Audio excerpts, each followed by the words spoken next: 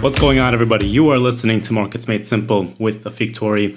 Today, we're going to be speaking about something a little bit differently. We're not going to be speaking about something purely financial, but more behavioral. We're going to speak about a topic that's been dominating headlines for the past week. We're going to speak about the artificial intelligence craze. Now, many have argued on social media that this is a bubble in its own, in the making, but we're going to deep dive a little bit into what exactly is driving the appreciation of these artificial intelligence stocks, why it might be happening, what tools we have as investors to understand. Is this a warranted appreciation of prices, or might this just be another sentimentally driven bubble? So let's get into it.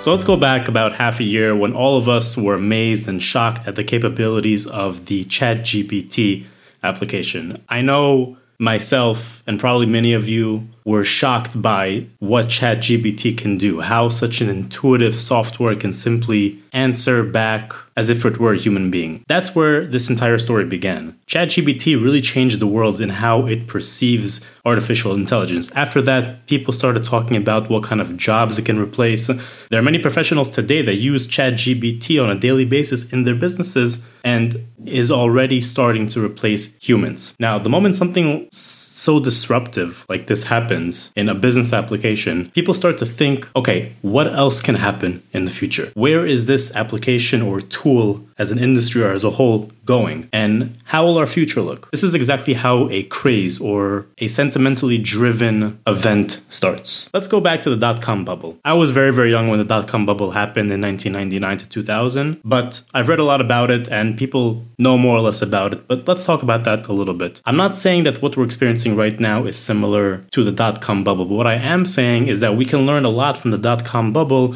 and compare it to what's happening right now. So what happened in 1999? Back then, technology companies that were dealing with the internet really dramatically rose in price. Even if they had no earnings, even if they were fresh IPOs, fresh companies just initially being traded, they were going for insane valuations. This is a bit reminiscent as to what was happening during the corona towards the end of 2020 and throughout 2021. There was a big appreciation for stocks that had negative earnings, that were not profitable, fresh off the market. A big example, a very famous example actually, is Rivian, the electric automaker that at one point had a higher market capitalization compared to Ford. Now, Ford being a prominent incumbent of the automobile industry, it just wasn't fathomable that Rivian, a brand new company on the market, had a larger market capitalization than Ford. Because Rivian was a fresh company, it wasn't profitable yet. Yes, it was dealing with the future of electric vehicles, but still, it wasn't warranted that investors would appraise its equity at a higher value than Ford's. Now, investors that believe that weren't so ridiculous with that opinion, because we see today that Tesla was also in that group of startups, at least in the electric vehicle space. Yes, Tesla has Elon Musk, but still, there was a lot of scrutiny around Tesla, and here and behold, Tesla has made it as one of the prominent electric vehicle manufacturers, and its revenue figures are competing with major incumbents in the automobile industry. On the other hand, there were also companies within this electric vehicle manufacturing surge that didn't prove so reputable. One very famous example is Nikola, where the CEO was found to have exaggerated tremendously the status and the progress of its company's products. So at times of high sentiment, whenever sentiment is high and whenever there's a big excitement over a new technology which is anticipated to disrupt a sector or any market, all companies get the benefit of the doubt because nobody knows exactly which companies are going to make it and really be the next big thing. Now, during the corona time, there was no disruptive technology that made everybody go crazy. Simply, there was a lot of money in the market and it was easy to just throw money around at new companies and new ideas that got investors very, very excited. But in 1999, during the dot-com bubble, the internet was really starting to break through as a disruptive technology. And every company that seemed to be dealing with the internet, either utilizing the internet to develop its business or introducing additional disruptive technologies using the internet, had investors obsessed. They thought it was the next big thing, and the internet was the next big thing at the break of the century. It really, really was. was. However, there was a lot of sentiment around the internet, and that's what made investors overvalue prices dramatically. And that's what led to the dot-com bubble. Into 2000, 2001, valuations began to level off. And again, the dot-com bubble did introduce many successful companies. One very famous one is Amazon. But at the end of the day, the valuations just didn't make sense. The numbers did not make sense anymore. And this is exactly why many dot-com bubble darlings, as they're called, did not survive, did not make it, were not good companies. They simply were over-evaluated by investors, by sentiment, excitement, emotion, etc. Remember that prices need to make sense on a numerical level, on some sort of numerical level. Why? Because prices today are future expected incomes. So if you're going to be paying high for something today, you have to expect something in the future. Now, Rivian, back then, why did it overpass Ford in terms of market cap? Because it was assumed that Rivian was going to get so much of the electric vehicle market share that it would dominate many of the long-lasting incumbents today. It was going to become what's termed the next big thing. So that's why in present value terms, when there's excitement over these things, people battle over shares, a lot of demand comes in, and stocks rise dramatically. However, sometimes when you look at the numbers, you can tell that simply it does not make any sense. Now, there have been some dramatic increases in prices and earnings have followed suit. So I'm not saying that every time there's a dramatic increase in stock prices, there's something strange and shady going on. But let's look at some of the leading artificial intelligence companies' balance sheets and income statements. Let's try to see if at least something that they're showing is hinting towards a disruptive technology really increasing their earnings. And then we can have additional tools to decide whether these stock prices are warranted. Income statements, profitability is not the answer to everything. Sometimes investors are simply willing to pay a lot more for a much lower amount of profitability for a longer period of time, simply because they believe in the future of that company. So numbers don't always tell you whether you should buy or sell, but they do give some sort of hint as to whether this run in stock price is making sense or not. In order to understand revenue and profitability, we need to dive in to a few key corporate earning metrics. So let's get into that right now.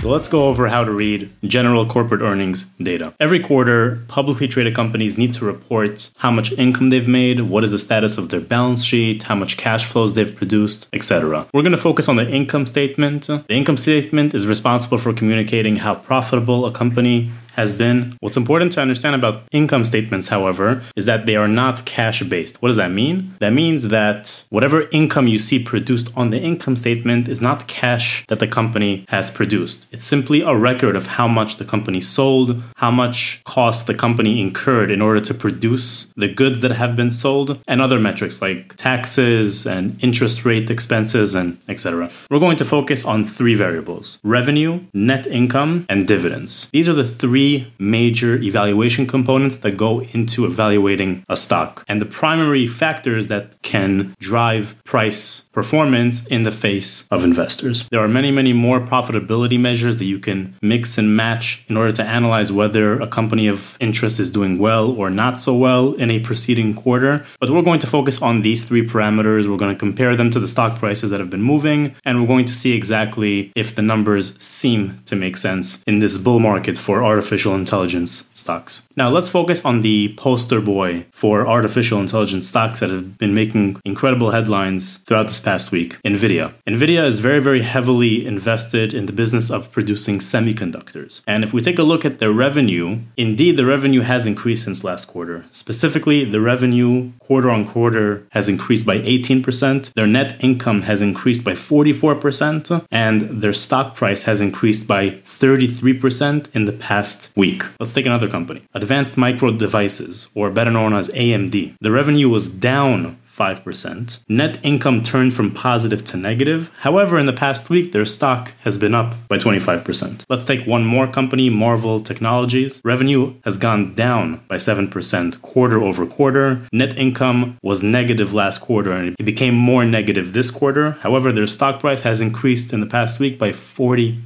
On top of all that, none of these companies have announced any significant increase in their forecasted dividends. Now, none of this means anything if if we don't look at the market as a whole. Because if the entire market is going up by that much, then these companies are not outperforming anything. Simply the entire market is going up. So let's try to get a feel for what's been happening this year and how these companies are performing in the face of the market. So let's look at the three major US indices: Dow Jones, S&P, and the NASDAQ. I'm going to focus on year-to-date returns, which means how the indices have performed from the beginning of the year up until now. The Dow Jones has basically been flat. The S&P 500 has gone up by 10%, and the NASDAQ has appreciated by 32% since the beginning of the year to date. This already shows us something very, very interesting. It shows us that investors are heavily going on technology-heavy stocks because remember, the NASDAQ 100 index is heavily weighted towards technology stocks. So we already have some sort of an idea of where investors are putting their money and what bets they are putting today to the future. If the Dow Jones, for example, was outperforming the NASDAQ, then we would understand that investors are not really looking for a very rosy future for technology companies, and they'd rather go for safe, established companies. But since we see that the Dow Jones is flat year to date and the NASDAQ has appreciated year to date by 32%, the NASDAQ has outperformed